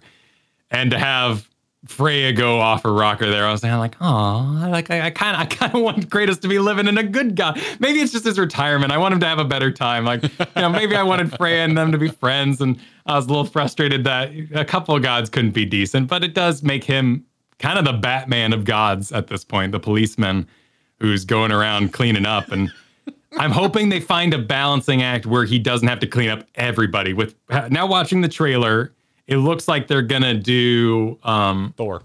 Tyr. They're gonna do Tyr. Okay. And Tyr might not be nuts. Like Tyr in this game was represented as a good god of war, and how Kratos could explore being a god of war, but also being, a decent guy. So I hope Tyr's a good guy and not also revealed to be nuts, because then we've gone too far. Now we're back. Your big words about Kratos having no emotions in 1. Now we're right back to 2 and 3 of Kratos just killing everybody. Yeah. I don't know. I don't know where they could take it. I feel like they're gonna kill him, but I don't know what form that takes. And I don't think you keep making games as Atreus' main game. That feels kind of weird. I think you don't call it God of War anymore, but I would be interested in exploring more. I like Atreus. That's why I'm like trying to remember how annoyed I was, and it's coming up murky for me because I remember still ending being like, I am surprised I was with a child character for that long and I liked the game as much as I did. Like that actor did a really good job. They made some very strong choices, and they were very aware of how babysitting and escort quests can get annoying. And they did that with Pandora in 3, and it was bad. It was not fun. Making sure she's not being grabbed off or pulled into some dimension. There's some like side quests where like Atreus gets grabbed and you have to help him, but they strictly kept those to hell rifts or whatever those things were that you'd occasionally run into. So some really smart game design decisions. It's a good game. I'm looking forward to finishing my replay.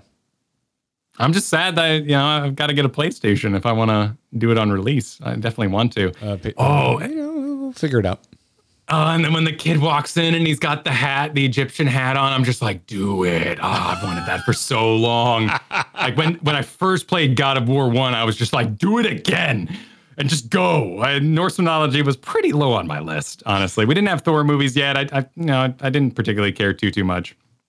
But when he walks in and they're like palling around with him wearing the hat while Kratos is looking at pottery. Oh man. And they originally were going to. Originally, they were going to make this an Egyptian god game, but as they got into it, they're like, oh, shit. Egyptian gods are almost all about civilization. Maybe our first foray into exploring Kratos shouldn't be, him in a city walking around with, like, infrastructure and people and innocence. Yeah, I think you need to make him a more sociable character. Yeah, but I hope they do. I hope they do an Egyptian something. Maybe that's where you take Atreus after Kratos. That'd be fun. Okay, I could do that. Atreus could be a more functioning, like, human, even though... Yeah, well, he's a lord of languages. Like, his special powers are based around understanding languages and stuff. A cute little nod when he was like, can I turn into animals? And you're like, Loki, yeah, that's cute. I started, it was pretty loud when you're like getting into the giant realm and it's like, well, okay, a half giant. Yeah. The Odin. Yeah. Okay. I'm seeing this. I get it. You're gonna have to do Loki, right? You gotta. Yeah. You can't do, they're hitting at Thor. You can't, yeah. I was happy Loki wasn't a big part of it. I'm Loki burned out from Marvel things. That's such a specific Loki, though. It is, but trickster gods in general, I'm glad we didn't really do that part. We just didn't really fight a lot of gods in God of War here. It was a great setup. I just wish I could have seen the other dimensions. I wanted to go. It was so teased out, Thor's dimension being all locked up the whole time. The tier stuff was interesting, though. Well, I'm glad you liked it for the most part, man. Places to go. Yeah, no, my critiques are merely things I want to see explored with a lot of understanding for how they happened. So we need to get you a PS5 before November. It comes out in PS4 too. So, if I need the hustle and I have to, like it is being co-released as long as PS5s are suffering. I mean, I don't really want to get a PS4. I'd rather have a PS5, but they're still hard to get. They are. I've managed to secure 2 of them, so I can show you my. That was tricks. a lot of vigilance, man. You were busy, like you were doing that every day. You were setting alarms and stuff. I was there while you were trying to do that. Dogs are going nuts. Yeah, but the trick is you just don't get bummed out when you miss out. What you didn't hear is like the 40 of them that I didn't get. And sure. You're just like, I missed it. I don't stress out if I get a notification and I can't go and buy it right now. Like, it's just like all of them I got, it was just, I happened to be in the right place at the right time when I got a notification. So anywho, we should, the show's already gone pretty long, but we should, let's take a question before we wrap up. Let's take an email on our way out. Yeah, let's do it. Hello there. Hello there. Hello there. You can send your emails to feedback@startgrindinggear.com, or if you're supporting us over at patreon.com/Garrett and Kyler, supportourbromance.com. Just go there. It'll take you to the same place. We've got a dedicated question channel, so you can send us a message there. And it's looking more and more like we're going to have to do a little bonus episode at some point and burn through some of these questions. But I want to talk about this one for no very personal reason whatsoever. But Anzo wrote in and said, hey, besides ITN, what is one other now defunct podcast or project you each have been a part of that you miss? Ooh. Yeah, no reason this is on my mind. No. Yeah, man. Yeah, man. I miss doing DM Gives Inspiration a lot. That was merely a time decision. I did and it's still available. You can still find it on Spotify, and it's evergreen because it's Learn to Play 5th edition Dungeons and Dragons, but I didn't have time to produce it anymore. It was a really, really fun project. I really enjoy teaching in general, but I enjoyed teaching Dungeon Masters because I feel like being a DM is the best role. You're the wizard. You're the control sorcerer of a sorts. It's a strategy game. It's game design. It's just so rewarding. And a lot of people don't want to do the dungeon mastering part of Dungeons and Dragons. And I really enjoyed getting to inspire. I'm going to use that word. Inspire a lot of people to try out DMing and ultimately enjoy it. It was literally the name of the show. Yeah. It hit an emotional thing for me. I really liked that. But it was a smaller show that had to be cut for time, ultimately. Yeah, everything I miss was something that gave me a lot of personal gratification, but the hours did not match up with the income, and I was just like, I can't keep again. For me, that was my solo show. I think we both have solo shows here, so R2T2. I miss a lot. Let me just explore whatever wild bullshittery I wanted to dive into on any given week, but it was just me, and it was like a day-long process to get one of those episodes out into the world to figure out what I was going to do and make it cohesive. Yeah. But I had a really good time making those. Those were fun. Solo shows are intense. Because you got to keep talking. It's just you. You got to keep going. Going. For the longest time, I missed Weak Sauce, but this show is basically just the Super Saiyan version of that. So exactly. This is that pumped up to 11 for sure. Yeah. Yeah. So yeah, but I mean, there's some I miss about all of them, but the very personal journey that was R2T2, that's up there. That's up there. But yeah. Yeah, they said besides ITN, man, at the height of Here's the Storm, and CCL just announced they're not doing another season and all that. Got to do the pro player interviews for that. Like, there was a time, I'm sure with many content creators, I think most content creators probably start out like this, particularly in the age of streaming, where you just are one game, where I was coaching and streaming and doing the show, and everything I did up until 2018, right, was just, here's the storm.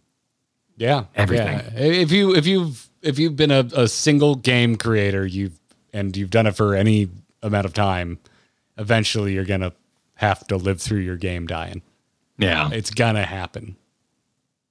Unless I guess it's World of Warcraft, but it's already had like kind of its mass exodus. Like, Right. Well, many deaths along the way, right? And that changes the infrastructure. There's always chances for new content creators to show up, for others to take spots, to find new ways to do something. Like, that ecosystem continues. And there's certainly Minecraft. Like, Minecraft keeps making videos. The palin around, gonna play Raft. We're gonna play, what was the one with the Grounded, I think, was the one where you were like tiny and fighting ants. Those games will always have a place. And those YouTube channels are so different than what we do in podcast land. Yeah. And so this game and our little, like, our asides when we're streaming Final Fantasy, man, it's like, get to stretch a bit, get to explore other games, get back to being just a lover, just getting back to be a gamer. I hate the word gamer. It's overused. It has no meaning anymore. Sure. But sure. But just getting back to like, oh yeah, I used to play whatever game I wanted to for whatever reason I wanted to, and that was that. And so this show allows us to explore that a little bit. And I love when we get up to our little conversations about what else we're playing on our stream. Like, it's just a good time. It's healthy to have a massive diet of video games and consume other types of media as well. And live services, they came for our time for, I want to say, like 9 years straight. Like, every company said Final Fantasy, man. Yeah, it's true. It's true. But Final Fantasy found their pacing in this modern world where the patch cycle is regular, the number of bosses is set. Like, you never knew what you were going to get with World of Warcraft or any Blizzard product, like when you would get it, what the amount was, how much of it there was. And it left you jonesing constantly for more, and in their ecosystem, in their maze. And yet I'm jonesing to return to one of those I already did. Like, bring on Wrath, man. Bring on Wrath again. Yeah. I want to do it. I want to play it. Nothing wrong with that. I'm curious, of course, about the new Diablo game. Dude. Yeah, dude, you weren't at that BlizzCon. The demo was great. I want to play that game big time. Yeah. And some serious talent from Heroes of the Storm that we like what they do. They're over there making that game now. So I'm very excited for it. Thanks for the question. I'm going to keep it short this week. This episode went a little long, and we fought through some technical difficulties. They tend to happen. Yes. Light technical difficulties. Yeah. But we want to thank and do a shout out to our badass patrons for supporting us here on Patreon. Check out, you can shortcut to our Patreon by going to supportourbromance.com. Help Kyle get a PS5. Go to supportourbromance.com. That's the goal by March 9th of November 9th. There's a date. You need dates for your goals. This is great. Yeah, exactly. That's exactly what we're looking for. Yeah. Really appreciate everybody. Let's see. Kyle, you got some music ready? We got a lot of patrons. I do. I'm loading up right now as everything crashed during the break. Oh, well, people would know that song. Hang on, let me stop that one. A little callback there. Accidental callback. There we go. All right. Matthew Marcy, thanks for becoming a patron. Yes, to Paleo M. Thank you for becoming a patron. Surubachi, appreciate your support and your dollars. Sonic Rose, thanks. AJ Edmond. Enjoy the patron perks.